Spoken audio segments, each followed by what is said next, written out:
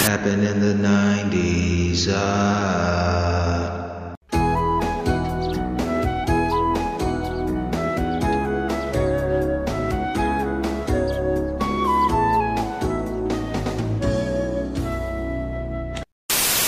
At Burger King, we're always trying to make Have It Your Way better. Like this idea for a Win Your Way college football game. 2 more tries! Run back a kickoff and win great prizes.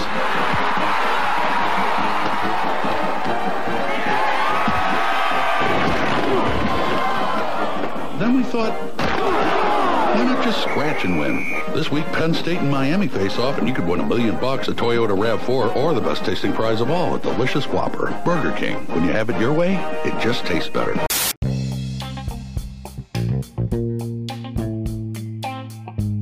And that dude came from Pittsburgh, and his mom owned, from what I remember, his mom or somebody in his family owned a grocery store called Fry's.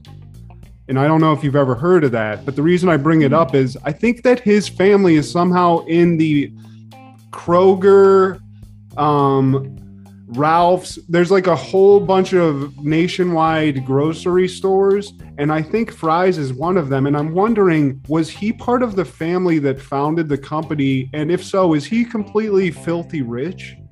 Do you think? Man, do you understand what so. I just said? I do, but I don't think he was involved with that family. That's a pretty, that's a vast last name to have. It is. You're right. You're right. But it's just a coincidence, because if you look on the back of your Ralph's card, there's a bunch of other businesses. And if you look, Fry's is one of those businesses. So we might have been around. I mean, we were around a bunch of rich people in Perrysburg, but who knows? But the rich, let's be really real, Matt. The rich kids weren't going to Woodlands. The rich kids were going to the school that Devin went to. I can't remember the name. There was St.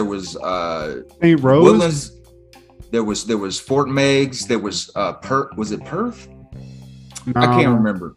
But it might be Fort Meigs. It might be Fort Meigs, man, because that's where Devin went. And I remember that is those neighborhoods on the other side. I feel like I would have went to the Woodlands, because that's where the black kids that were there at that time, that's where they went. I would look at those. You would have been there. Just based on where you lived, I think. Yeah, exactly.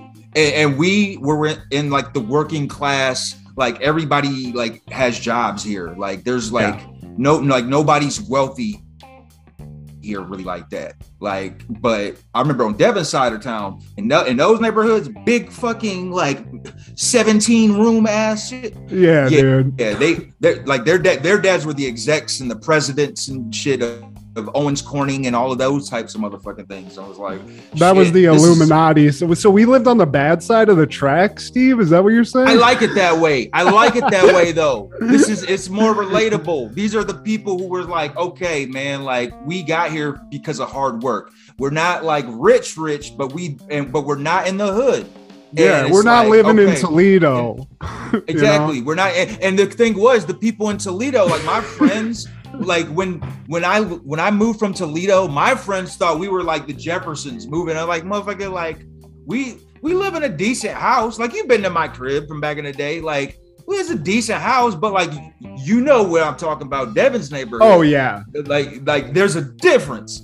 There's a huge difference, man. And like I said, I respect that, because that showed me that man, both my grandparents are working. They're working at GM. I see them working these long hours, and you can get a decent living, make a decent life for yourself and your children or grandchildren if at least you do hard work. But I try to learn some lessons when I would kick it with Devin. Dang, how do I get to this though?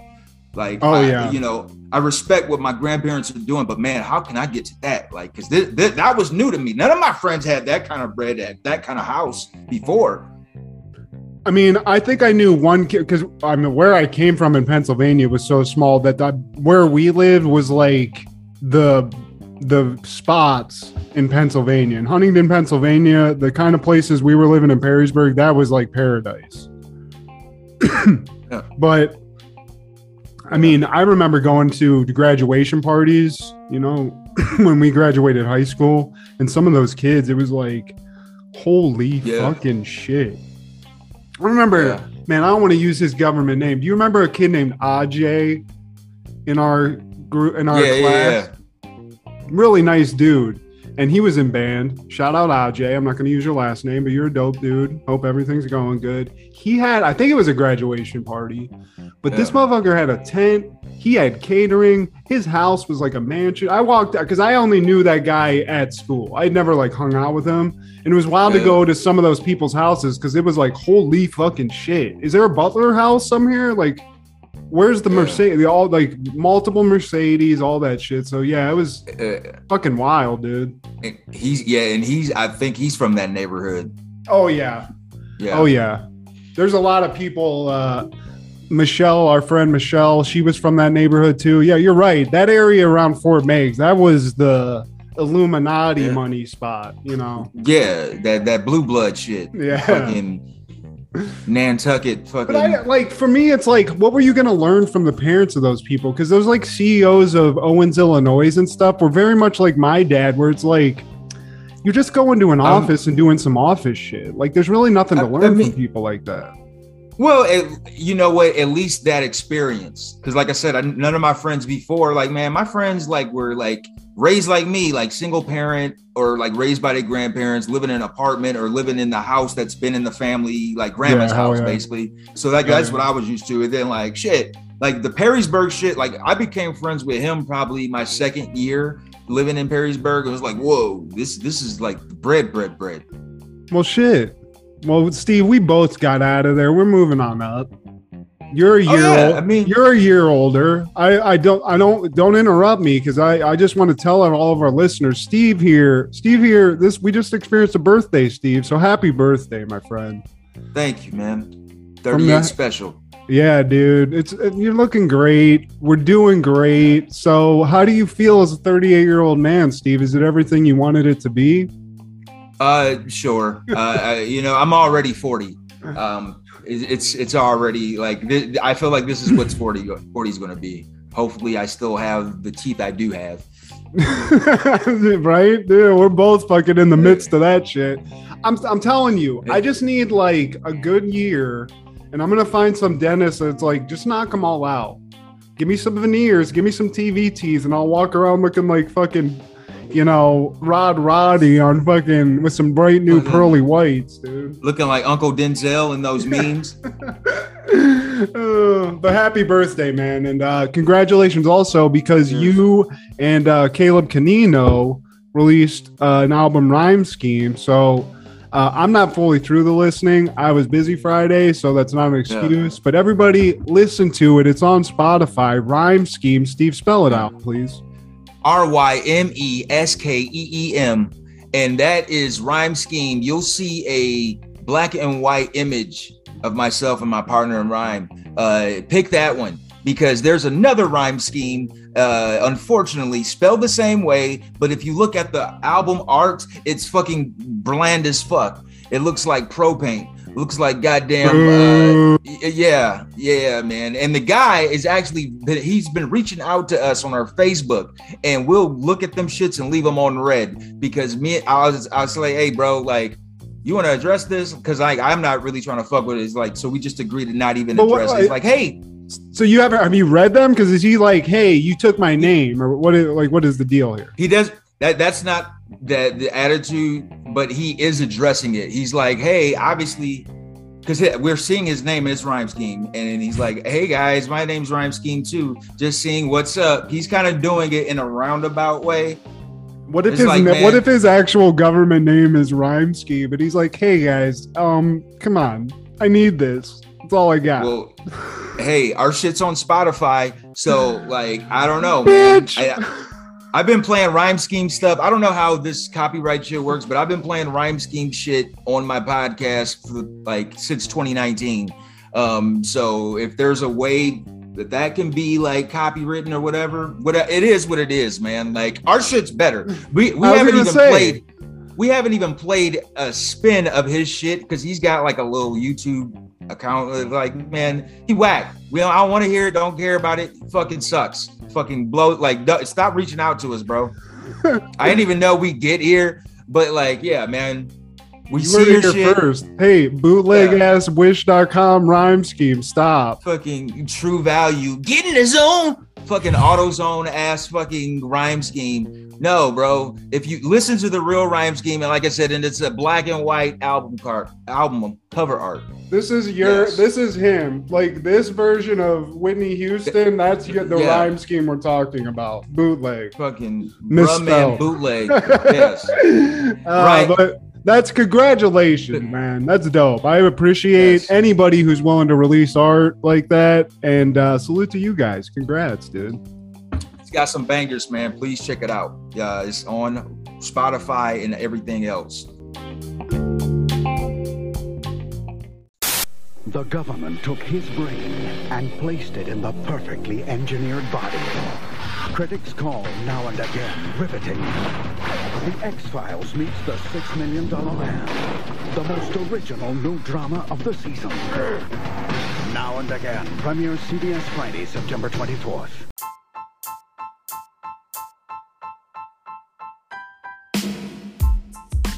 This is Steve G and Matt G with Happen in the 90s, a show where we talk about things that happen in the 90s. So get out your Energizer Bunnies and your King Griffey Juniors. Because first things first, I Papa freaks all the honeys, bunnies, Playboy bunnies, those wanting money. Those are the ones I like because they don't get Lathan but penetration unless it smells like sanitation. Yeah, I had to get some Biggie in there. Nice. Baby. Dude, what a show. What a list of shows we had this week. I mean, there was just too much this week. I almost feel like we cheated the listeners because we just couldn't pick everything that was notable. There's a lot of like iconic things on September 23rd in the 90s, man, episode wise. And what did we go with? We went with MacGyver and my GOAT sitcom of all time, I'm glad you said it. Because it was one of my notes. I'm willing to do a versus. I'm willing to do whatever competition we have to, a bracket, to prove that Martin, the best episode of Martin, will beat any episode of any other sitcom, period. What? Have I ever asked you what your favorite Martin is? I don't know if I could pick, but I have two that I can name right off the bat. The episode where Brahman steals his like CD Discman and he does the Nino Brown shit. Nino Brown, yes, that's with the fake dog. And the episode where he finds out Pam and Tommy are dating and he freaks the fuck out. Yeah. No!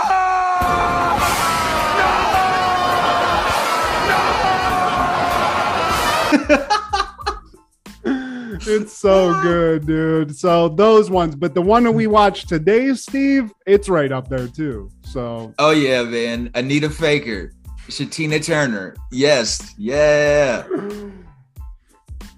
Also, the episode that this t-shirt, this Whitty Hutton t-shirt comes from when Martin loses his job and he's just trying to make money.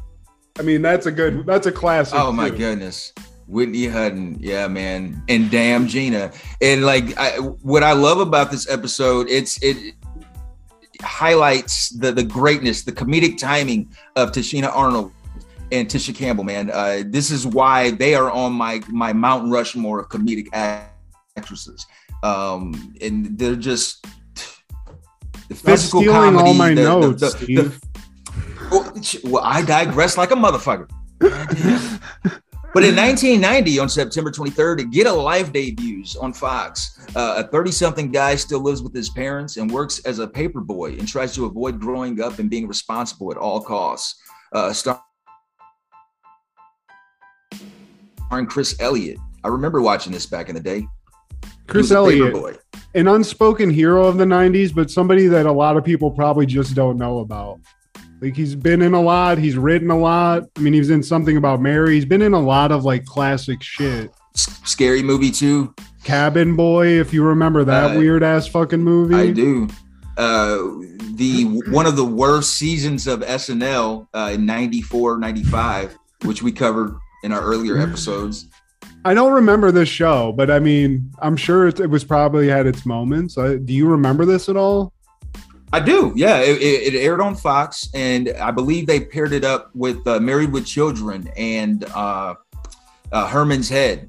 on Sundays.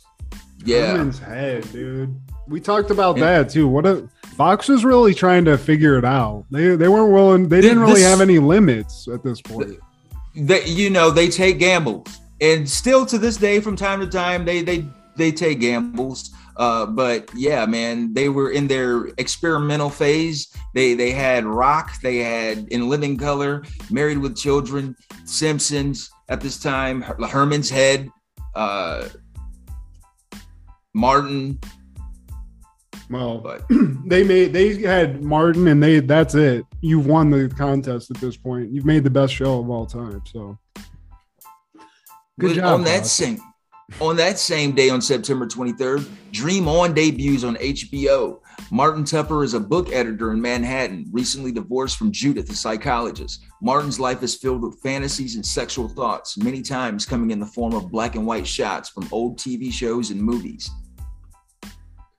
I looked this up, and I just looked it up again. This shit, I have never even heard of this. Dream On? No, I have never heard of this shit. This was like softcore porn because it aired on HBO, and you have this, I don't know, True Value Richard Gere motherfucker. He always looks like Ryan Reynolds if he was just like, he just looks like a dad.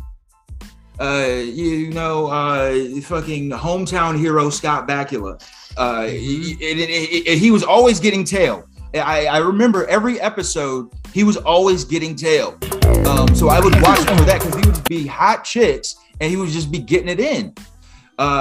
Dude, Fred Willard was on this show, and I gotta say, Fred Willard looking like a real man's man in this. He looks like Burt Reynolds in the pictures I'm seeing.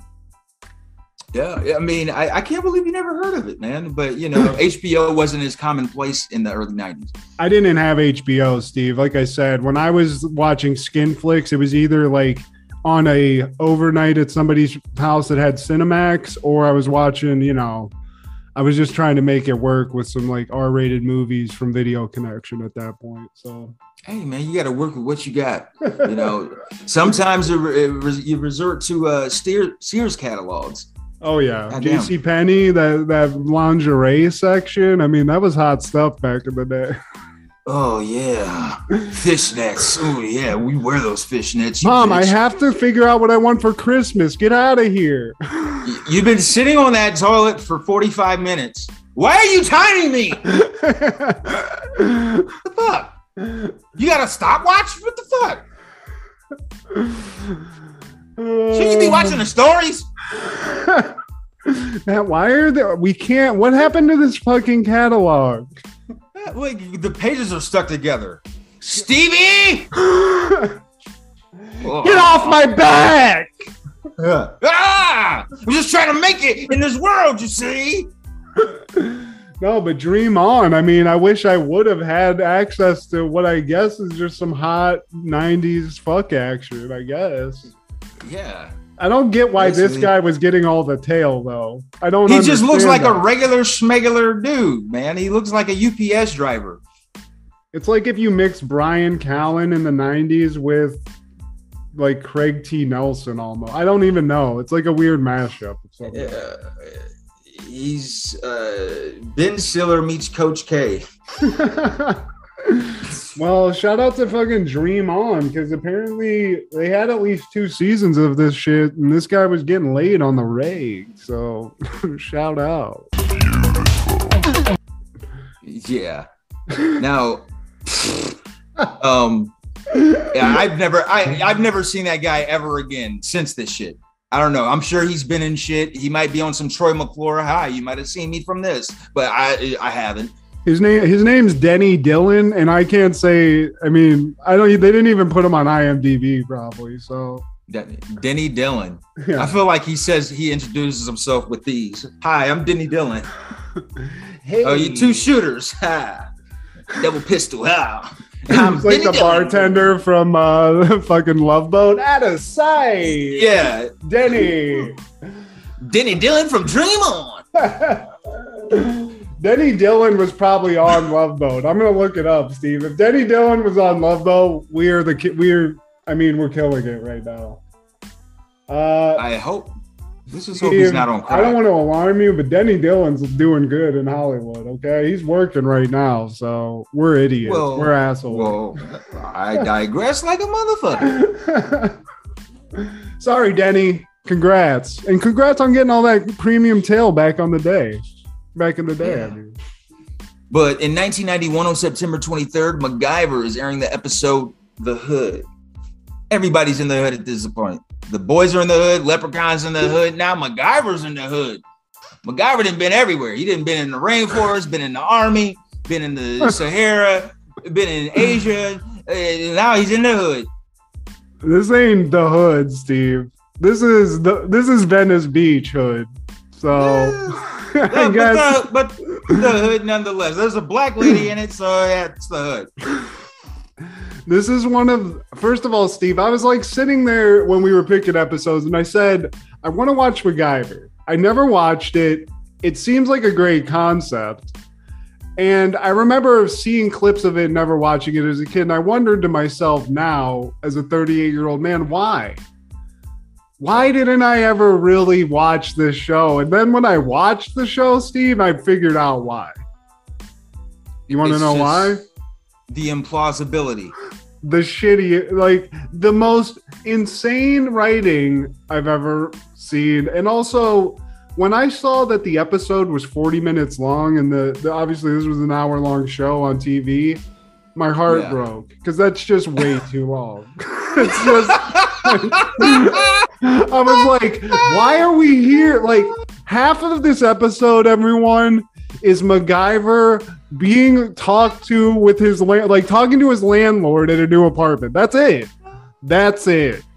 So we didn't get any of the here's a stick of gum, here's a paper clip, here's a fucking matchstick, and he creates like a missile that kills a helicopter. We got none of that. We got a little of it, but not much. So I feel we got cheated.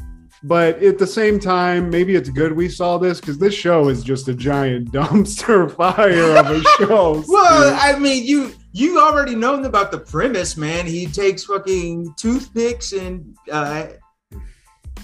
in theory, it should be the greatest show of all time. You know, if this was a 30-minute show, it would have been so much better, but it's not. Well, that's MacGruber. Exactly. And what's hilarious is MacGruber really isn't that far off from what this show is. It's really not. They ramped it up like 15%, and that's what MacGruber is. Yeah. But this show starts. The best part about the show, the theme music. Steve can't even. This show is so bad, everyone. Steve's walked away. He's out of here. It's fucking. The show didn't stink. It fucking stunk, though, man. He left. It's like, yeah, man, I gotta get my vape to fucking smoke this fucking episode out, I man. mean, it needs fogger. It needs to get fogged out. I mean, and when I heard and even when I saw the title of the episode, Steve, The Hood, I said to myself, oh boy, this is gonna be a good one. The Hood? Okay. Because like you said, we were in the hood all the time in the 90s, so I was looking forward to it. Turns out the hood is Abbot Kinney Boulevard on Venice Beach, which is the hipster hood. And I guess in the 90s, it was the hood. And MacGyver's moving into a new place. And first thing I got to say is we're 7 seasons into MacGyver. He's killed Guatemalan insurgents with, forks and knives off of a dinner table. He's, saved Russia. He's done it all. And this guy still has to rent. He still has to rent, Steve. It doesn't add up. What's going on? But anyway, that's sad. MacGyver, Moving on, he's moving into Venice Beach. It doesn't look like a very nice place, but he's moving into this apartment. And his landlord is this guy who I can't remember his name, but he looks like some sort of like Serbian porn producer when you walk up. He looks like he's fingering somebody in a bowling alley bathroom. That type of guy. yeah. I'm watered down Mick Fleetwood. He's his name. That's one of the first things that came to mind. He's like, man, you're the Fleetwood Whack, motherfucker. Fleetwood Whack, dude. That's perfect. Mel Krasny is his name. And he's showing MacGyver the neighborhood. And the neighborhood, if you've never lived in Los Angeles, one thing very accurate about this is the nightmare menagerie of people that live in this very close-knit neighborhood, that they're all in each other's business. Yeah. He meets the landlord. That guy's weird. He meets a woman we meet that's important to this episode, Kelly. Kelly's very, much the nightmare female neighbor that I had named Tanya, who speaks a mile a minute, is insane, and is very much like the cat person. She's got a million cats. One of those people. She's having problems. She even asked the landlord for some fucking money, which weird flex, but never been in that position. But the guy even gives her some money because the neighborhood's that close, Steve. She offered to blow him. Yeah, there was even like a weird acknowledgement when the guy loaned her money, because he was like, he did a weird nod where it was like, he's getting his dick sucked later. There's some agreement here, This has happened before. Yeah. Freakwood, Mac. You fucking Mel Krasny.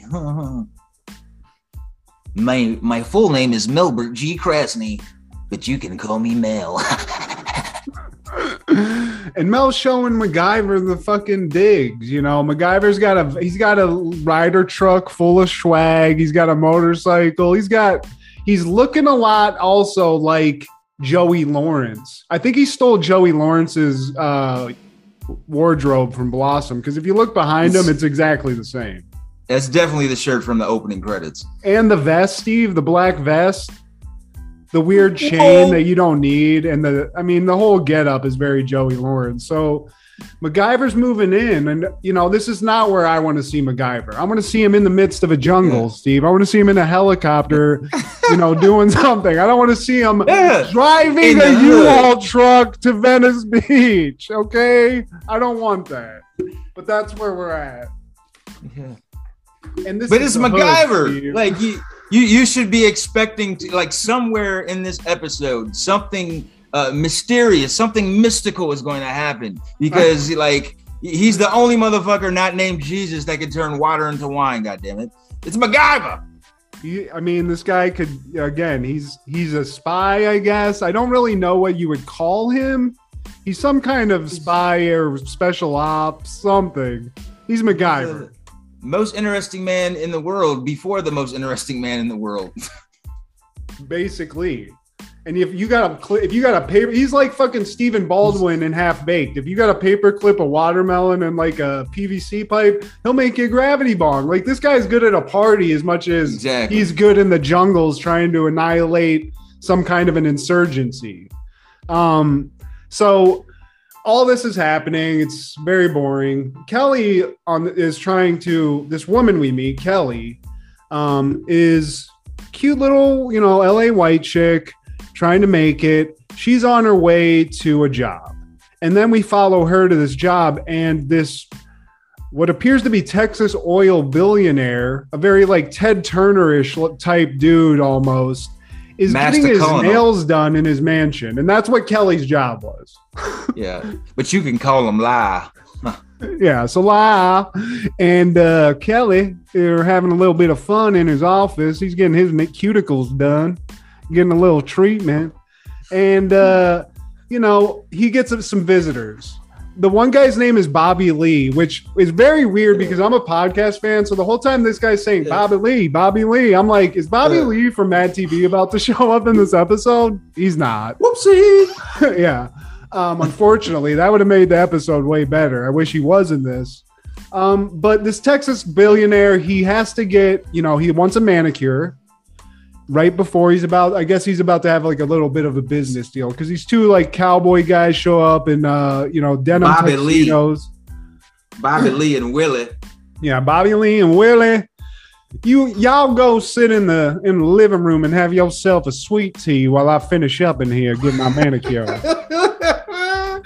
And dude, I always say, don't trust a grown man named Willie. Yeah. At some point in your life, you become Will or William. You don't shake hands with a motherfucker and look him in his eye if his name is Willie.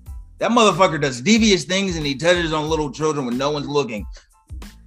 Yeah, once you become Willie, it's always then you have like an adjective before your or after your name. It's like Sweet Willie, Slick Willie, something like that, where it's like that's like a jailhouse, nickname. I don't like this. You did something.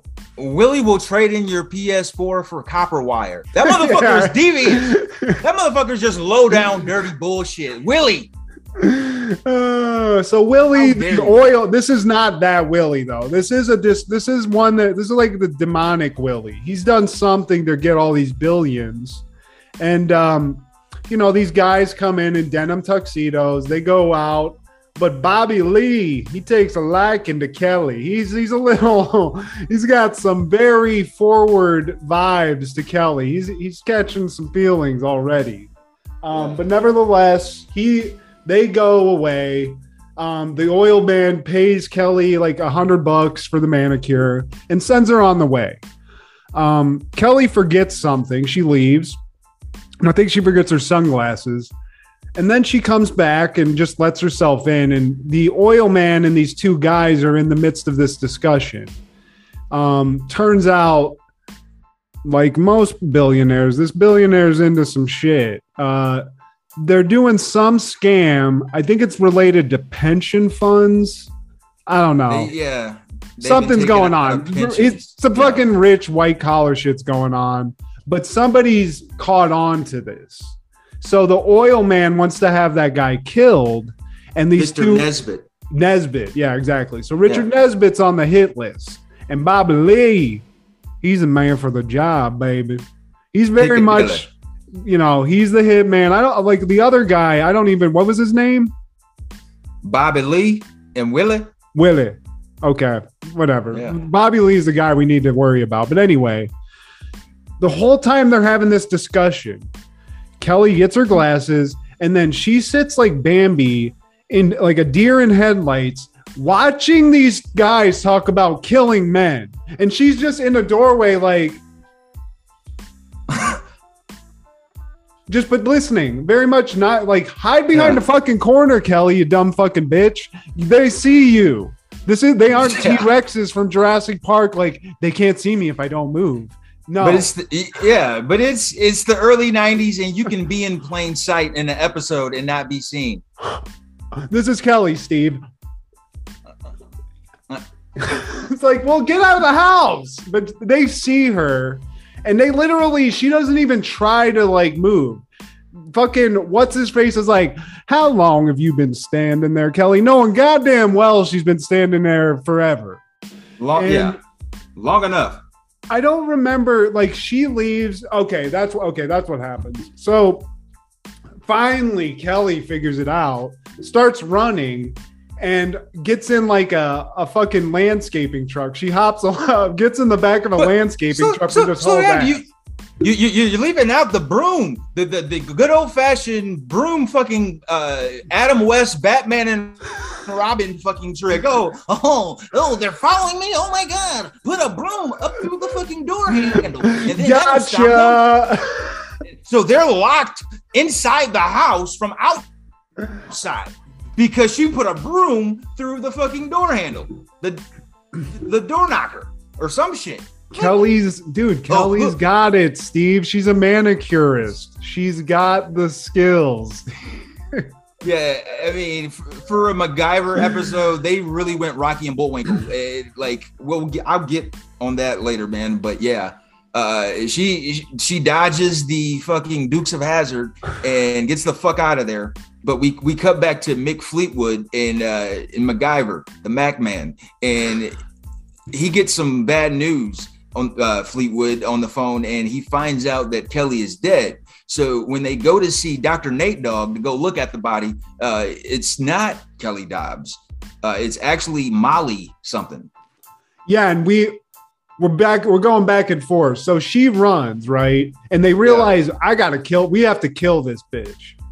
Mm-hmm. I think. So doesn't Bobby Lee hire his cousin Will that's the guy in the hotel room. That's who we're talking about, Willie. Is that who you're saying is Willie?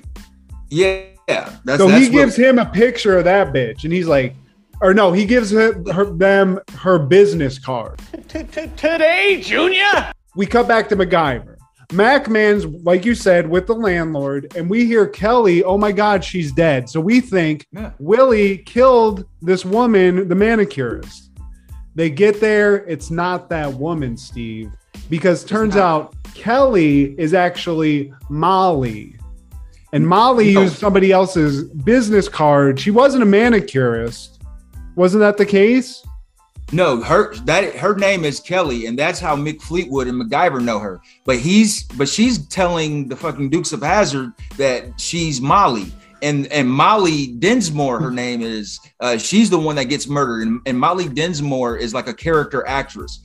So they fucking Boss Hogg and Luke and Duke, they eventually realized that like, oh, her name's really not Molly. She's really Kelly. I'm sorry. I smoked a lot of weed before I watched this, which is why I actually laughed so much, but it did make that part of it confusing. So regardless, the woman that from the beginning is not dead. The psychotic redneck Willie, who just kills, he's there just to kill people. He killed the wrong woman. And now the oil guy's pissed. And Bobby Lee is like, I got this. I got it all under control, Dad. Or he was supposed to take care of it. He was supposed to take care of it in the first place. Yeah, because Colonel Massa Colonel, he was giving that job to Bobby Lee. And Bobby Lee was like, well, I'm just going to pass it on to my cousin, sad ass silly gun. Fucking, and then Willie over here, the last one on the TV in the hotel room, he fucking, like, so yeah, like he's trying to also pass the blame to Willie. He's like, but Massacana, he's like, this motherfucker, but like, no, it's your fault. Cause like, I gave you the job. The fact they're just calling this guy Massacana. Colonel Massa. But fortunately, Steve, Bobby Lee assures Massa, Colonel Massa, there ain't nothing I can't fix.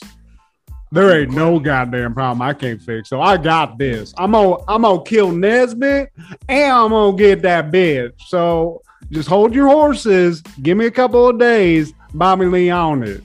So, okay, we got that happening. MacGyver this whole time, he's just trying to move into his fucking apartment. If I'm MacGyver, I'm like, okay, Molly, Kelly, I don't give a fuck who's dead. I need to get my couch in this fucking apartment. This truck, I'm almost at the day. If I go another hour, I gotta pay for another day, guy.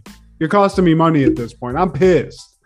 But again, this is a nightmare neighborhood in LA because as much as he wants to move, all these batshit crazy neighbor people keep showing up like, oh my God, this and that. Hey, MacGyver, Mama Lorraine shows up, Steve. Mama Lorraine, she's a neighborhood fun person to hang out with. And who's she? It's Miss Cleo's like understudy. Calling me now. Mama Lorraine shows up. I'd be like, you can keep, if I'm MacGyver at this point, I'm like, keep the deposit. I'm not moving into this place. I can't move in here. I'm a spy, goddammit. I'm the owner of your soul. Mr. MacGyver, I think Bomba. But here's the thing though, man. You can say what you want about MacGyver, but if MacGyver doesn't go to heaven, I feel like none of us have a shot because he always puts others before himself. Just like you touched on, man. Like the motherfucker's supposed to be moving in, and then all of a sudden his arm sleeve is just yanked either way. Like, oh, well, I need you to save me from these fucking like tycoons over here. I need you. Well, like, what happened to me moving in? Like you all ain't even left yet. Can somebody pick up a box? Like, I'll save this bitch. Pick up the TV. Help me with this real quick. But he doesn't even flinch. That's what I'm saying, man. He's like, I'm MacGyver. That's all right, bitch. This all right. What we got to do? Damn, man. Like, sleeves. Let me roll up these MacGyver sleeves real quick. All right, Mama Lorraine, you had a dream. Okay, that's weird. And then they realize all this shit's happened where the wrong woman was killed. Molly's out there in danger. And the landlord calls the cops. I want a missing persons report on Kelly now. Yeah. I'm trying to piece it together because there was like so much going on, but it's a lot, man. Marijuana affects the memory. Here's the thing. Okay, so Bobby Lee, he overhears the conversation that Miss Cleo, Mama Lorraine, is having with the cops because the cops got a tip on Kelly. And so he's relaying that to her and she's writing it down. It's at Theater 1. And I know exactly where that is. And like right as she gets off the phone, she gets decked in the face by Dukes of Hazzard. And he's like, oh, okay. And so he takes the note that she just wrote down and like now Kelly's at the theater. And so now he's got the drop on Kelly. He tracks her down and she's like linked up with MacGyver now. And Bobby Lee comes out of the woodwork with his pistol. And even though the man has a pistol, what does he do? He goes Boris and Natasha with it and attaches him to this fucking like Wile E. Coyote like device. I'm just going to like put you in this fucking BDSM fucking chamber. And well, that's what it is, Steve. They're in a theater. They're in like a theater you would go see Shakespeare at. And this theater has a torture rack that actually fucking works for some reason in this place. So Bobby Lee gets the drop on him. He shows up and he's kind of playing it that he's in love with Molly, but he doesn't want to hurt anybody, even though he is a hitman. And he says that I'm going to take Molly, MacGyver, I'm just going to tie you up. I'm not going to shoot you. And I'm going to put you in this torture rack. And hey, it's all good. All of your shit. Yeah, I could totally end your shit right now with this device that I just lit off in this theater. But because I'm a buffoon, an early 90s villain buffoon, I'm just going to bring attention to me being here and not like serve a purpose with this device that I have attached to my hip. So I'm just going to go fucking Acme products with it. And just, yes, I'm going to make the lights fall on you. And he played Mousetrap that day and was like, you know what? That's a great idea. So basically ties MacGyver up. And while Molly thinks that everything's going to be fine, that this is all just, he's tying him up, he sets like a matchup like this, like Steve said, this trap where eventually a big ass heavy light's going to drop on MacGyver. Bobby Lee and Molly leave MacGyver to die. And of course, now MacGyver's in the zone. This is it, Steve. This is the one. He don't know who he's fucking with. Like this is right up his wheelhouse. And he was like, "Oh, this is it." He doesn't even panic. He's just like looking around a little bit. Finally, he fucking just uses a stick, a fucking fake skeleton, and he pulls a lever and MacGyver's himself out of the situation right at the last second. Of course, he's worked with less. Yeah, I mean, this motherfucker, he was sitting there laughing in his head. He's like, this is it? This is disrespectful. This motherfucker does not know. This is a layup. Man, like this, like, oh, you about to leave with her? Okay, bro. Okay, I'm about to die. Okay, this is like, oh, like, don't leave. Oh, man. This is me about to die. Okay, all right. Don't leave me, please. And then he gets out. He gets out at the last second. And right at that same time, the Neighborhood Watch Wish.com version shows up with Mama Lorraine, the molester landlord. They're all there. And they're like, holy fuck, we gotta, to me, if I'm those neighborhood people, I'm like, this motherfucker is like a special, we got like the Green Beret of all Green Berets here. Yeah. This is the best. So they're fine. They're linked up. Bobby Lee takes Molly back to the Budgetel with Willie, and he's doing his best to practice his cow poking or whatever the fuck. I'm a lasso the TV.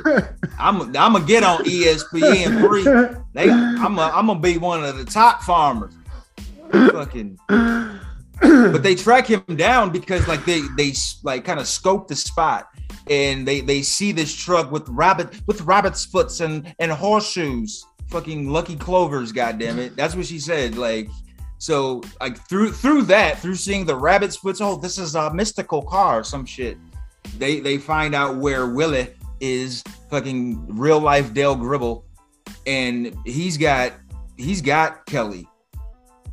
And Bobby Lee is left also. So Bobby Lee, it's like very much, remember in Dusk Till Dawn when George Clooney leaves the bank teller with Quentin Tarantino? And it's like, so Willie's in this hotel room with sexy ass Molly, and Molly's popping off at the mouth. And that's like, now it's becoming like he's about to kill this bitch. He was supposed to babysit, but he's about to just straight Robert De Niro, this motherfucker from Jackie Brown, and just shoot the bitch. So about to do some murder sex. I want to fuck, Mary, kill Kelly.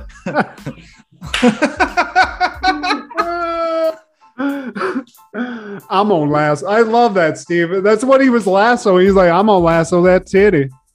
No, yeah. I'm gonna get that double D with this rope right here and just hog tie me a couple of big old tea towels. And then, like, right before he's about to play the murder sex, Mama Lorraine comes into the room and posing as a maid. And this is one of the most, if anything else, this is probably one of the most outlandish things. So, like, as Miss Cleo comes in as Florence the maid, you know, she brings in the cart with the rags, the towels, the whole nine. And so Willie, he stands above the cart and he gets up kicked Streets of Rage style from who else? Fucking MacGyver. I don't know if anyone checked the out of the science. Dirty laundry, dude. Out of the dirty laundry. Give me a hell yeah. Sean Van Damme's never even done an up kick like this. Steven Seagal, Wesley Snipes, fucking Michael Jai White, nobody a fucking up kick but MacGyver.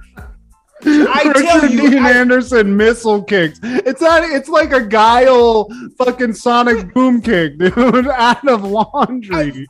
I've only seen this in Streets of Rage. Like, who else but MacGyver, bro? If out of the laundry, fucking extra points for that. While Miss Cleo's like, I'm just trying to clean the place. Put the do not disturb sign on the door. He's like, nope, get. Yeah. Fucking, you're interrupting Willie's fuck, marry, kill with Kelly. I'm just trying to fuck, marry, kill. Also, this guy has a gun out. Like, be like, get the fuck out of here. Don't be like, what? What's going on here? I noticed that Bobby Lee and Willie are not good with guns. They should have chosen another profession. Is this their first time? Did they lie on the resume and say, I'm a hitman? But they were like, this guy's never going to ask us to kill anybody. And you know, how can you fact check that, bro? They're not going to, they can't reach my employers. My employers aren't supposed to be reached. Yeah. This is the first indication that they're not a good hitman tag team, because Willie, he might be able to rope a titty, but he can't shoot a gun. He ain't even willing to use the gun, Steve. He's a pointer, but he's not a user. So he's got this gun. He gets mule kicked out of laundry. I don't know how it works. It's amazing. Richard Dean Anderson. Shout out to one of the greatest martial arts moves. Fucking Walker, Texas Ranger never did any shit like this. So, man, Willie's down. They got him. They have him like tied up at this point, I think, right? Yeah. But he's not giving up the goods. He's not going to let anything go. And they're like, what are we going to do? But all of a sudden, Richard Dean Anderson, MacGyver's the mind, Steve. And he realizes Willie's he's into some supernatural type thing. He has a lot of rabbit's feet. He has a rabbit's foot on his belt. So fucking MacGyver's the shit out of this situation, takes the rabbit's foot and is like, off his waist. Yeah. Mama Lorraine, do your thing. And she just starts black voodoo. magic. This is it. But also I question this because now Mama Lorraine does like this whole voodoo act, right? She makes her eyes cloud over. She does some crazy shit. And then that makes Willie spill the beans on what's going on and where what the deal is, what the plan is. And it also made me pre-cum. Mama Lorraine, the fact that your name is Mama Lorraine, that has me feeling a certain way. And then you got that long ass tongue and you're able to do that freaky shit for about 10 seconds. By second 3, I was pretty like, it's like, hey, Mama Lorraine, Can I call you mommy? Oh, that's nasty. Oh my God, Steve. That kind of, you remember when Marlon Wayans has sex with the shy chick in Don't Be a Menace to South Central? I think that's kind of her tongue was about that long. It's like, yeah, let me see your tongue. Steve, but if she doesn't have any real legit powers, how'd she do the thing with her eyes? She's really quick at putting in context. I've mastered that. I've been doing it since junior high. Hated it. You know, he's fooled by it. And, you know, she basically lets the cat out the bag like, this is my religion. This is what I just did with you was Sunday morning paper or some shit. What did she say? This is Saturday morning cartoon. But again, how the fuck did she do? I'd be like, if I was MacGyver, I'd be like, is there ghosts? Is that what's going on here? She's a pro. And she finessed the fuck out of Willie. Fucking dumbass Willie. Silly Willie. And he eventually spills the beans and he gives the drop on where Bobby Lee is. And while they're searching for Bobby Lee has the drop on Victor Nesbitt, who's checking into the hotel.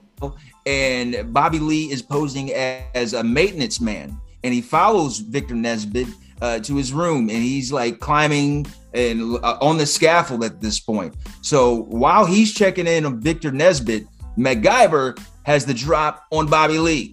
And, you know, here he's on his way to save the day. I mean, hey.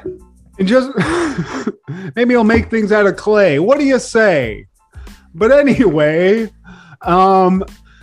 here's Bobby Lee's plan, Steve. This is the stupidest fucking hitman plan that I've ever seen. Thank God there was a giant scaffolding that was set up in this hotel lobby anyway. Bobby Lee just climbs up dressed as a janitor, which is just, it's coveralls. Yeah. It's not even like an outfit of all. He just went to a fucking uniform store, bought some coveralls, climbs a scaffold, and sets up like a sniper perimeter with leaves at the top of a scaffolding. I'm going to shoot Victor Nesbitt, and then I'm going to get down safely, and then I'm just going to walk out. It's like duck hunting to this guy. And he's got what appears to be a BB gun type setup. It doesn't look like a very high-powered rifle. And he sets up. Good. But I question: is there no employees at this hotel? Is there nobody that's like, hey man, like what's that guy doing way up there?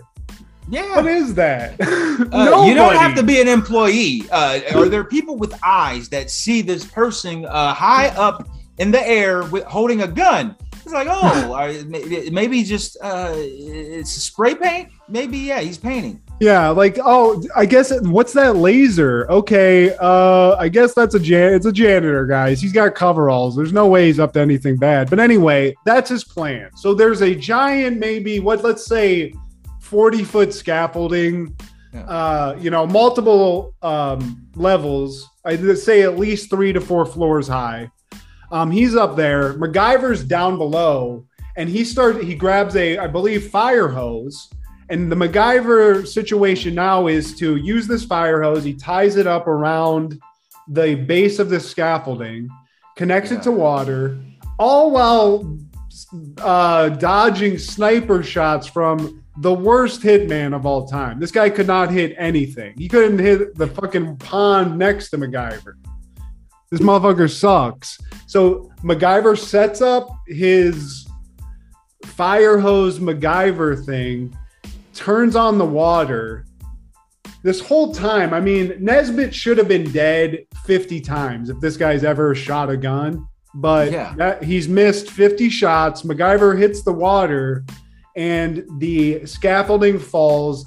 This guy falls 60 feet probably in the air, hits the ground. He's fine. He's a fucking buffoon. He's so bad. Victor Nesbitt isn't even privy to the whole situation. This motherfucker's checking in to the hotel room. He goes in, maybe brushes his fucking sides of his shit. Like, all right, I'm about to step back out. He was picking his teeth in a window, just shots firing all around him. Nowhere near him, really. In no danger. He's jellying a biscuit or whatever at the buffet. He's doing it all. And then he just walks out. And he's not even hip to the shit.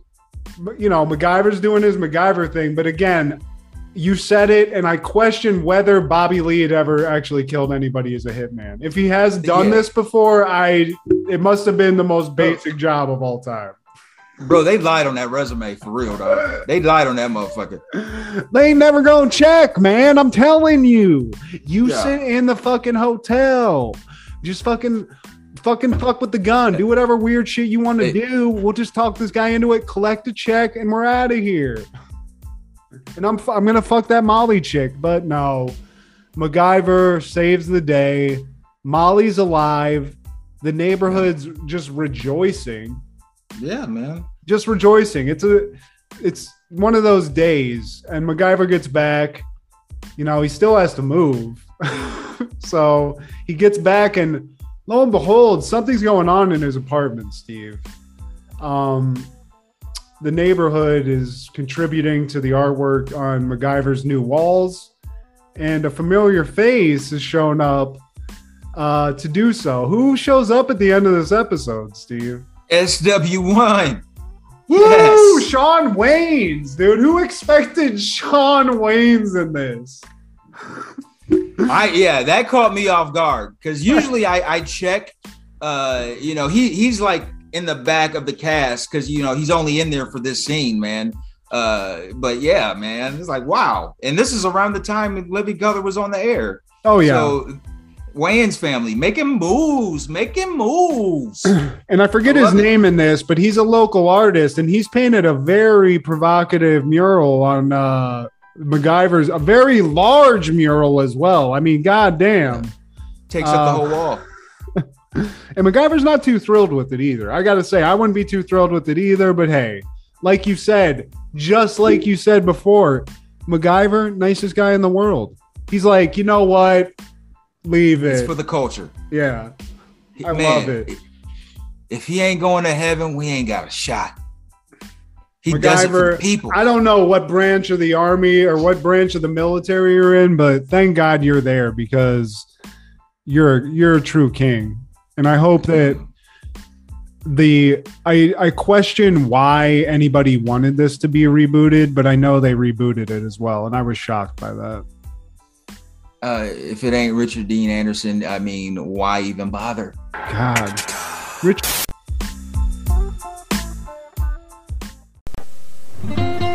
John Elway faced this coach 4 times, going 2-2 against him. But Elway had the greatest respect for this coach. He called him tough, smart, and demanding.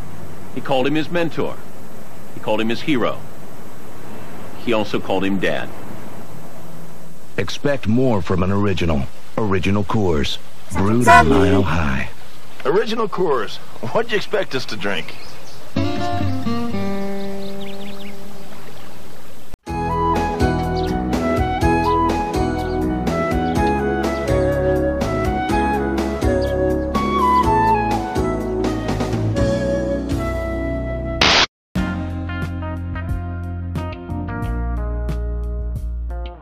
On that same day, Mad About You debuts on NBC, and it's been nominated. I remember seeing them at the Emmys all the time. It might have won a couple, and I never really cared for Paul Reiser. Only in Alien. That's the only thing I ever liked him in. He was in My Two Dads. It was him and that George Michael looking motherfucker. But I mean, Helen Hunt back in the day, Steve. I approve of that message. This used to be on all the time, and it went into syndication, and they would play it all the time. I was never a fan of this. Sorry anybody. Sorry, all you Mad About You fans, but Paul Reiser's like a Seinfeld that couldn't to me. I mean, he's like that.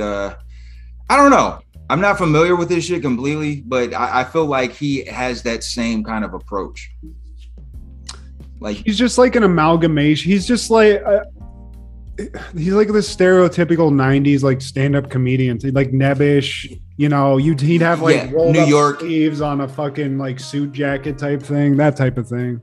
But he was good in the movie Alien. I know he was in that. I mean, he was a pretty good actor, but this was like one of those white shows, like Whitey Whitington, white.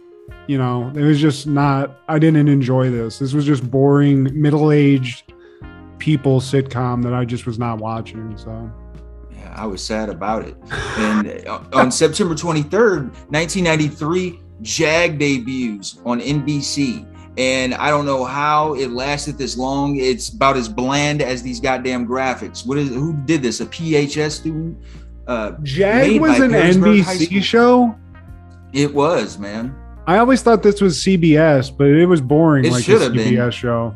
It fits. I mean, they basically like old ripped off people Jacksonville. porn. For some reason, old people love watching those CBS like military shows or cop show like NCIS, SVU, Navy, NCIS, all that shit. Put Gary Sinise in a show and have him looking at documents, and old people are gonna love that show, Steve. And this shit lasted, I want to say, for like 11 seasons. Jesus. Jag me off. Man. You know who probably wasn't watching Jag in 1993 on September 23rd, Matthew? Me. Or me. Yeah, you're right. But in 1994, on September 23rd, Shawshank Redemption premiered in theaters. Yeah, man, it's one of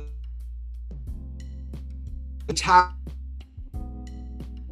10, you could say, of 90s films. It's won tons of accolades and it's acclaimed. It's on a lot of critics' lists and Rolling Stone and Village Voice and what have you, things of that nature. This is one of my favorite movies. I don't watch it a lot. It's an intense movie, but it's very good. I feel like this is when Morgan Freeman really started getting a lot of heat. I mean, I'm sure he was getting a lot of heat before, but I feel like this is really when the Morgan Freeman, freight train started as far as him being a respected actor. I always was shocked. It's a Stephen King written story, and that always shocked me because this doesn't have a lot of the things you apply to what Stephen King I usually apply to. It's not ghost shit. It's not some psycho demon clown. It's not any of that. It's just a really fucked up story about a guy going to jail and like getting out. Just that whole shit. It's weird. For someone that has never read a Stephen King novel, I can still say that the man is probably the GOAT because I've never read any of his stuff because that's not my style. I read more nonfiction and bios. I get it. But yeah, I mean, for the fact that you said all of that, man, he's branched out in different ways, man. He's if you do read, because I used to have jobs. That job I had when we were in college where I worked at the gas station, I would just read books all the time. And I've read a lot of Stephen King over my life. I do like reading his books. I'm like you. I prefer to read when I do nonfiction shit. But him, that's a different story because no matter what you read, he's got a fucking million books. Yeah. 90% of them are fucking good as fuck. I just now, like this week, we finished a series based off of another book that he wrote called The Outsider. And they made a HBO mini show series, whatever you want to call it, based off of that. It's fucking fire. So the guy's just prolific. He's talented. And a crazy thing about him, a lot of his early things that he wrote, like Carrie, The Shining, and Cujo specifically, he was so fucked up. He doesn't even remember writing them. He used to be a big drug addict and alcoholic. And he tells stories about Cujo specifically that he has no memory of writing that book at all. Wow. He's that good. He was just like in a blackout pumping out hits, dude. Carrie, the movie and book, he threw that in the garbage and his wife was like, you got to sell this. This is good. And then that started his career. And about Morgan Freeman, this movie did bring him to the forefront as a leading man, but in a coded way, you're saying this is when white people started fucking with Morgan Freeman. I mean, I was just like, I don't feel like Morgan Freeman was at the top of any list where it was like, I need old guy, Morgan Freeman's at the top of the list. But you're right. It's when white people would go see Morgan Freeman and were introduced to him because he was acting way before this. But yeah, and the same thing with there's Black Hollywood and then there's Hollywood. One of the most famous modern examples to me is Kevin Hart. Now, Black folks knew about Kevin Hart from being on Def Jam, from being on Soul Plane and Paper Soldiers. And then it wasn't until Laugh at My Pain that like he made his stand-up special a theatrical release. And some of his most quotable stand-up moments are from that special. And then you even had white people saying, "Oh, you gonna learn today." But like, that's when now he's on movies with The Rock. And like, now he's not gonna do no Paper Soldiers type shit. Unless he finally gets to the point where he's like, I want to slum it one and just do something different, once he's out of this part of the phase of his career, But same thing with Morgan Freeman. Black folks know about him as Principal Joe Clark from Lean On Me, classic from the 80s.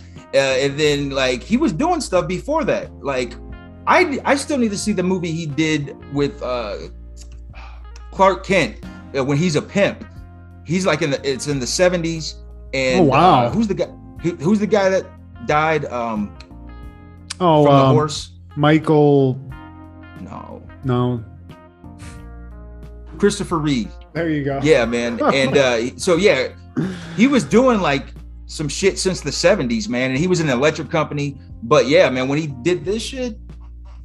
This is when this is when I really remember him popping off. This movie, though, I feel like that was kind of the case for everybody to a certain extent. Tim Robbins popped off before this. Like, he was in Jacob's Ladder and stuff like that. But this is when these guys they won awards.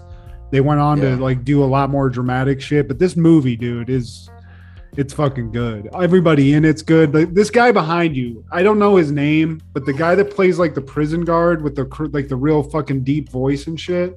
Yeah, the asshole. Yeah, the asshole guy. That guy is, he's in a lot of Stephen King movies. He's just like somebody that kind of is always in them, but he is a good villain. That's what I always remember is being such a fucking like badass villain. He's got the look and the voice. His voice is really intimidating too, but great shit. And a lot of quotable shit too. People quote this movie a lot, and it's like it's just weird like how wide this goes because it's really a dark fucking movie. There's a lot of fucked up shit in it, but your grandma will watch it, your mom will watch it. We watched it when we were like college kids, and like everybody was like, "Dude, Shawshank, this movie's the shit." It's just because it's that fucking good.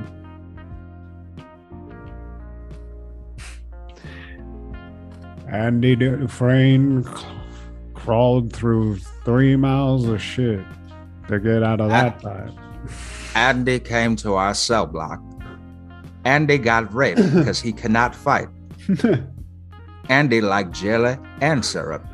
He had no choice. But this is just a good ass movie, and it's probably, you're right, it's definitely in the top 10 of 90s movies.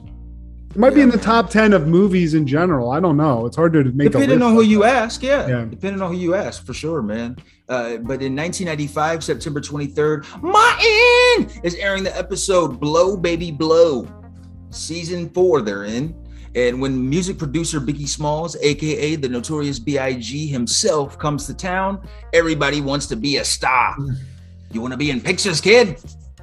And this is in the thick of Martin. This is right in the what I call like it's the sweet spot of Martin. Like seasons 3 and 4 to me, I don't know. Those are my favorites. Maybe 2 too, but this is when he upgraded from WZUP. WZUP is he's not a radio host anymore. He's a TV producer at this point. He's got a TV show, and right away he's like. He's working, and then Biggie Smalls shows up out of nowhere because turns out these guys are old friends. Yeah, they go back, man. And they're chopping it up, and Biggie's like in town to find a backup singer for his tour.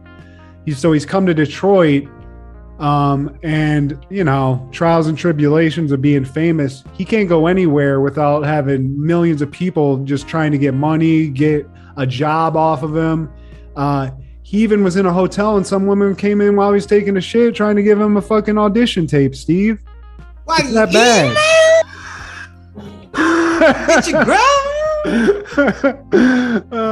So he's talking to Martin about, you know, all this, and Martin's like, you know what, man, fuck all that.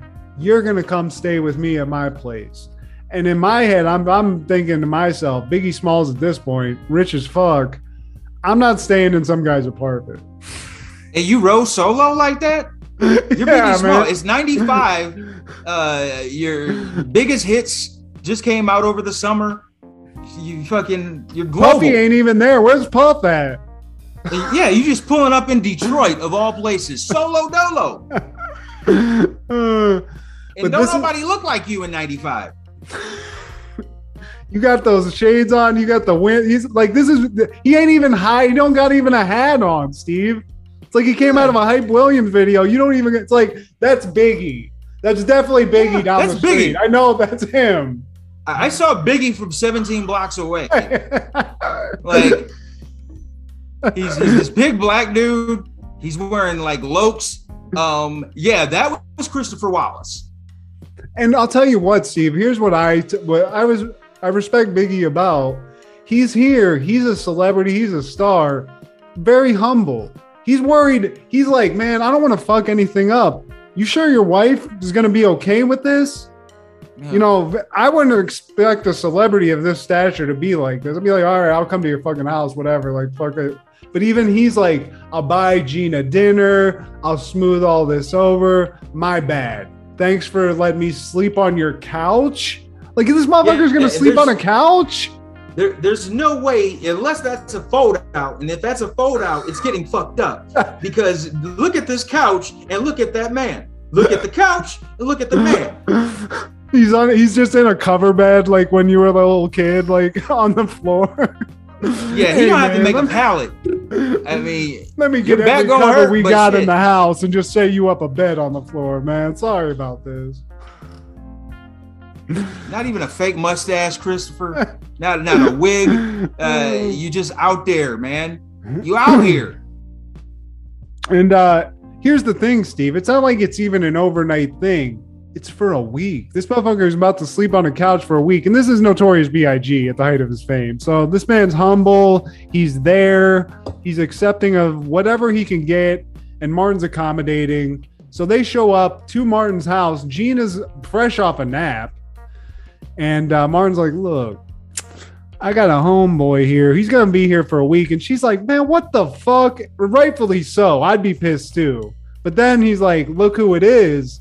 And Gina's tune changes as soon as she sees who the guest is. Yeah, you just can't invite anybody in there. Hey! Oh, yeah. Everybody She's like, man, what the? Oh, hey, Biggie. What's up? Let me get you some scrimps. Like, but I mean, I would too. Fuck it. You got fucking Notorious B.I.G. over there. But here's the thing, Steve. All of a sudden, even Gina, as beautiful, talented as she is, she hears that Notorious B.I.G. is looking for a backup singer. And as we all know, Gina's a singer. So that starts getting little birdies chomping around in her head. And she starts acting a little fucking crazy. Yeah. Got the chops. And Big says that she could be the next Anita Baker. And, you know, she's just flattered. She's turning red. And in comes Tommy and Pam. And Martin introduces them as such. Hey, this is my best friend, Tommy. And that's man's best friend, Pam. And, oh, man, one of the classic one-liners. And then Pam says, out of the way, Ear Jordan. Leave the ears alone, Pam. She said, step to the rear.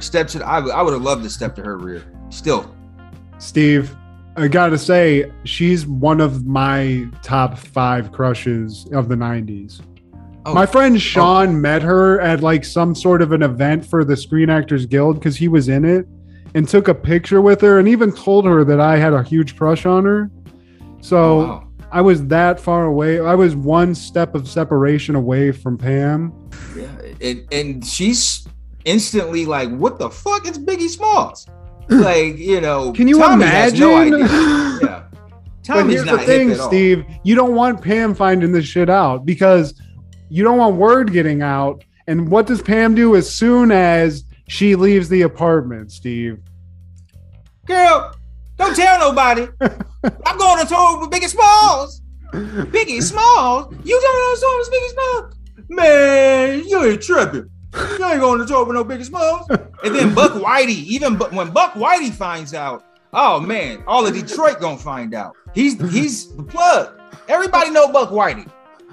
Buck Whitey. I forgot about that character, but if Biggie's looking for a white rapper, Buck Whitey's ready to fill that role, Steve. But now all of Detroit knows that Biggie is at Martin's apartment. He's been doxxed. To use some actual verbiage from now, Biggie's doxxed, and now everybody and their mama is showing up to give out a mixtape.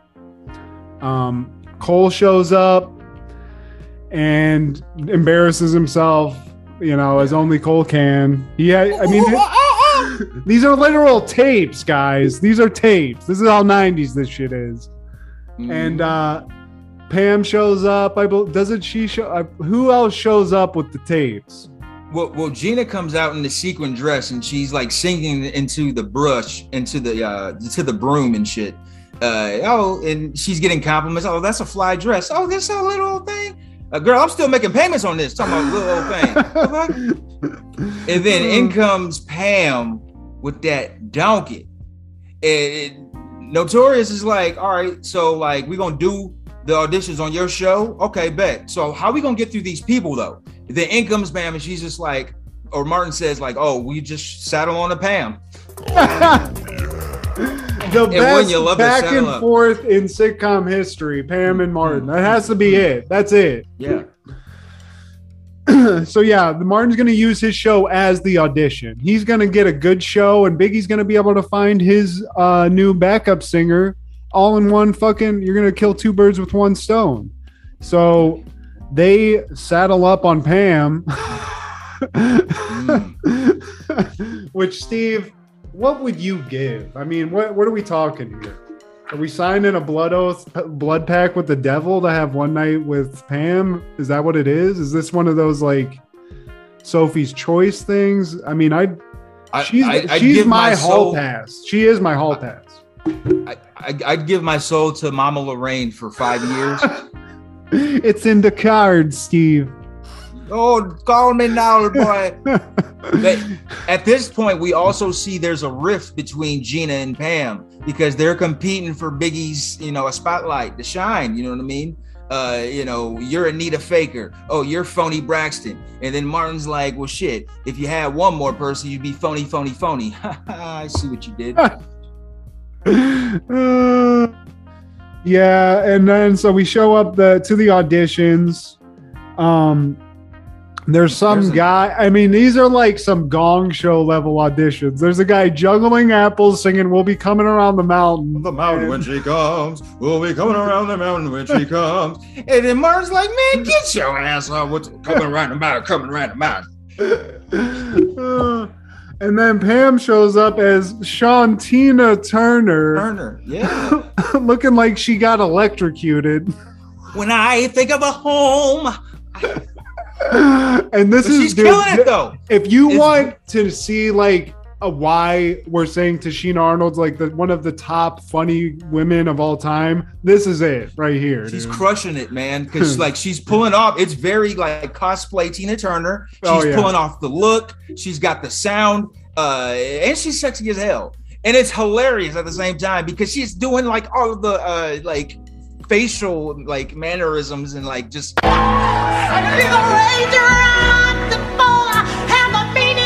really selling it, man. Yeah, she is killing, dude. But that's one of the things. They'll do this a few times on Martin where Pam and Gina sing together or they're just singing. Yeah. And not only are they funny, but they can fucking sing. They really can fucking sing. Yeah. So Pam's killing it. But then right when she's like at the height of killing it, Gina has to interrupt. She fucking kicks in the door looking like fucking Anita Baker. And dude, and they have like a sing off. They start singing them like against each other. Trying best man. No. And they end up actually, you know, like basically getting into a fist fight. They rip off each other's wigs at a certain point, and it becomes a whole thing. It becomes a fiasco. Yeah. This is the fucking highlight for me, man. The pinnacle is fucking like they're ripping each other's wigs off, you know, weaves and all of that, man. And it's fucking crazy, man. So the show, it's off the rails. I mean, the audition, who knows? Who knows what happens? We cut away and then we fade up, and it's everybody in Martin's crew just looking salty on the couch. We find out it's basically a week's gone by, and Martin himself is he's pissed. These guys. Cole, can you ask Gina to pass the remote? And she's like, baby, but it's been a week, okay? Cole, can you remind Gina that I don't care if it's been a whole week. I still ain't speaking to her or a little scoop ball head buddy next to her. And then Cole's like, I'm not talking to Gina or Pam. So Tommy, tell her that she don't care if it's been a whole week. He still ain't talking to Gina or what you call her? Scoop ball. Her little scoop ball head buddy. And he's in, Martin's like, Pam should have known better. I mean, she's been to obedience school. Fucking zing, zing, zing. And then to make matters worse, just to rub salt in the wounds, a commercial or the TV show comes up, and we see who actually won the backup singer job, and it's none other than the winner. Yeah. Shanae herself. Oh my god. And she even performed Gina's song. She performed the Anita Baker song. So it's just, this is like, I didn't remember this episode other than like it was the one Biggie was in. Just another proof that this show is one of the best shows of all time, because this shit was hilarious. So we even finished the episode with him performing Give Me One More Chance, man. That's like, you know, cherry on top right there. And he did that a couple of times too. I mean, this was one of the shows where they featured a lot of like musicians. I mean, Brian McKnight sang the song to Gina when him and Gina got engaged on the show. Like they had like a lot of famous like performances on it. So cool episode. Man. Cool to see Biggie. And I got to say, dude, Biggie, great in the show. He killed it. I mean, he had to play himself, but still, he did good. I mean, it's 95 and Biggie's on top of the world, man. So like the fact that he was showing up, like we didn't care. Like it was like, oh my God, he could have been a fucking astronaut for an episode. It's like, it's Biggie Smalls. No, yeah. It makes no sense that like we have this rapper playing an astronaut in Detroit, but fuck it, it's Biggie Smalls. That's where my head was. It was cool to watch everybody too when he was performing, because you could see just like they just did shots of like Martin and the cast and crew like watching him perform, and you could tell everybody was like, holy shit, like this is just get a little personal concert with Notorious B.I.G. It was dope. Something else that I caught, like Tommy had no idea who Biggie Smalls was, and he was like, I loved you in that video, you can't touch this. And Martin says, damn, that's MC Hammer, we had him on last year. And technically he's right, because he was in that Rhythm Spoons episode where they're investing in a restaurant, and you know, they were trying to figure out what they were going to do, and Cole suggests, oh, Rhythm Spoons, you give them the food for free, but they pay for the spoons. And MC Hammer is at the end of that episode. So yeah, man, that was like a little I don't know, Easter egg of a comment, man. But any callbacks, honorable mentions, takeaways, Matthew? Well, you know, we kind of went over it because my call out was actually about Shawshank Redemption, and how, strangely enough, when you think of all like the classic movies of the 90s, this movie that was just it wasn't like an action movie. It didn't have like a lot of exciting set pieces. It was dark. Is one of like really the most memorable movies of the 90s, and how Stephen King, to me, is so prolific. And that really, since we already covered it, I don't want to go too much into it. But one thing I do want to add that I had on my call outs, since we're both creative people, just a recommendation Stephen King has a book about writing, the process of writing, called Stephen King on Writing. And it tells you, it's like sort of a textbook. It does have tips from him on what he does, like the process and his ideas on how to write.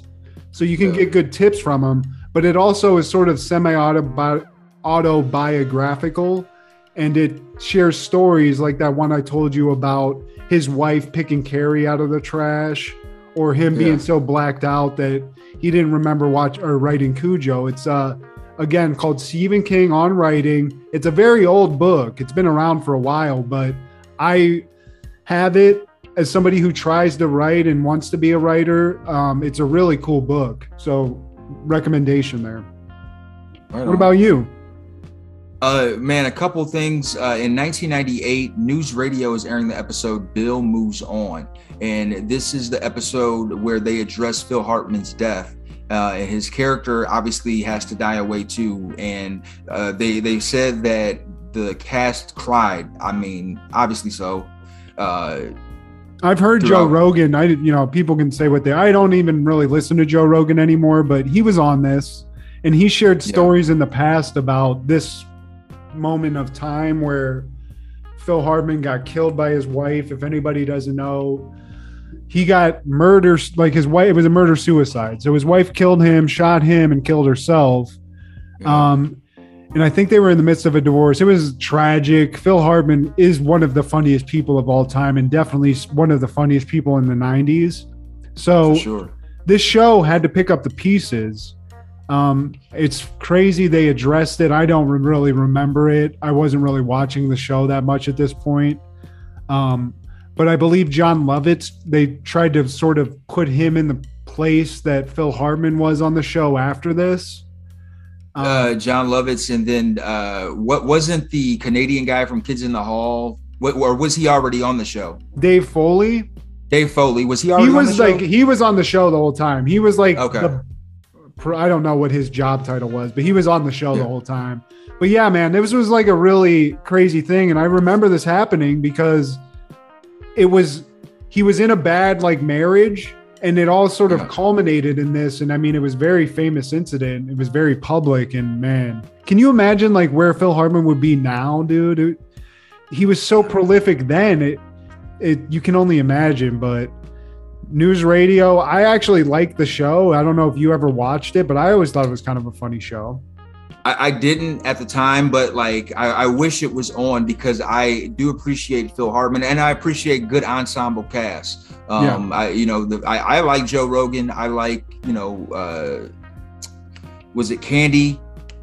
I can't call her full name, but it was the sister on the show. I always thought she was a hottie. She was the same lady that was in CB4. Yeah. I forget that lady's name, but yeah, she was on it. Andy Dick was on it. Joe Rogan, Dave Foley, the guy who, the stapler guy from Office Space, he's in everything. That guy. Okay. Andy Dick, yeah, and then Candy Alexander, that's her name. It's a funny show, It's one of those 90s sitcoms that sort of got overlooked. There was Friends and shit was out at that time, so it lasted a while, but it was one of those shows where I don't think a lot of people clocked it. Funny, and I mean, especially when you don't get a lot of opportunity to see Phil Hartman and stuff now. Obviously, he was hilarious in it. He was sort of an aloof, one of the DJs on the radio network that show is about. So crazy though. What a crazy story. That was a wild one. No doubt. Actually, I think that's all that I had. But what's going on in Crushgasm? This week, I can actually tell you who she's going to have on. I believe the girl's name is Elishaba. Hold on 1 second. It is, I'm sorry, I have the note right here, Steve. I'm an idiot. I smoke too much pot. Girl at the Rock shows, and it's going to be about emo crushes. So maybe something that we don't know a lot about, so we could educate ourselves. But as always, tune in, because these things are fucking great. She's about to have somebody that was on the show Ink Master very shortly. I don't know if anybody was ever into that. I used to love binge watching Ink Master, but Kendra's getting a lot of really cool guests. And just, shout out to her. Check out Crushgasm every Wednesday, new episodes. What about Over the Culture? Man, this time we're talking about Goodfellas as it aired in 1990 on September 19th. Man, it's that's probably top 2 favorite movies of the 90s, Steve. Easily. What's weird about that movie too, sorry to just sidetrack Sally you while you're plugging, but even that's another movie, violent, lots of a lot of naughty behavior. Everyone loves it. My mom loves it. My old dad loves it. Kendra loves it. It's a mob movie that everyone loves. It's so good. So, sorry, sidetrack Sally. So many quotables. You're always late. You're gonna be late for your own funeral. Fucking Shine Box, all of it. So if I told him I don't shine laughing, shoes. The Leota laugh meme where he's like losing his shit.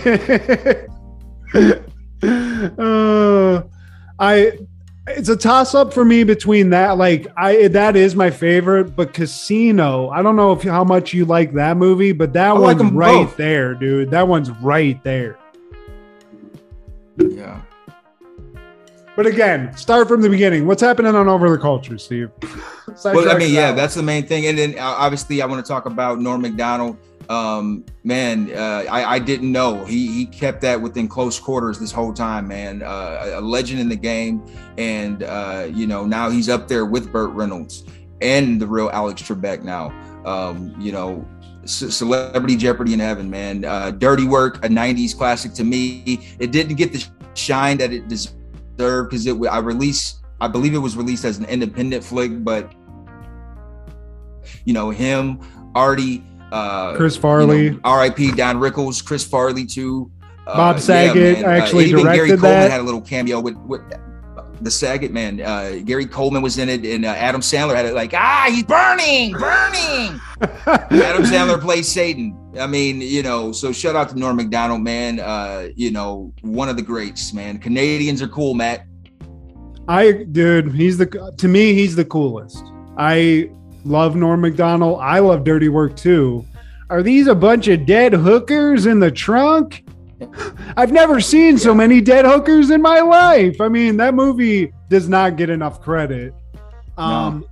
It's sad that he died, man. And it is crazy. Sometimes he's one I didn't know had cancer. Chadwick Boseman, these people that are, celebrities, and you're like, oh, they must be on top of the world, and they're dealing with something like that. And it sucks, man. I had cancer as somebody that had it. I always hate to hear when somebody dies of it. It's never cool. And when it's somebody as cool as fucking Norm Macdonald, or fucking Chadwick Boseman for that matter, but definitely Norm Macdonald, it's fuck, man. And he was one of those people that sometimes he sort of went away. I think he sort of never censored himself and got in trouble sometimes. He might have said some things that people didn't like, especially more recently when people are getting more sensitive about everything. But he, to me, was the greatest Weekend Update host. He's one of the funniest, one-liner guys, and was always somebody who, just generally speaking, when you see him in an interview on Howard Stern or The Tonight Show or anything, he was always just fucking funny as shit. And personally, for me, if I'm sharing my favorite Norm Macdonald thing, it's him and Billy Madison. He's not, he has a very Robert De Niro and Jackie Brown role in that, where he's just sort of in the back, sort of high all the time, but very funny, very much just playing himself almost. And it's sad, man. Rest in peace, Norm Macdonald. You're a legend. For sure, man. Yeah, man. To one of the greats, bro. Please like, share, comment, and subscribe. This is Steve G and Matt G. Call us now. What happened in the 90s?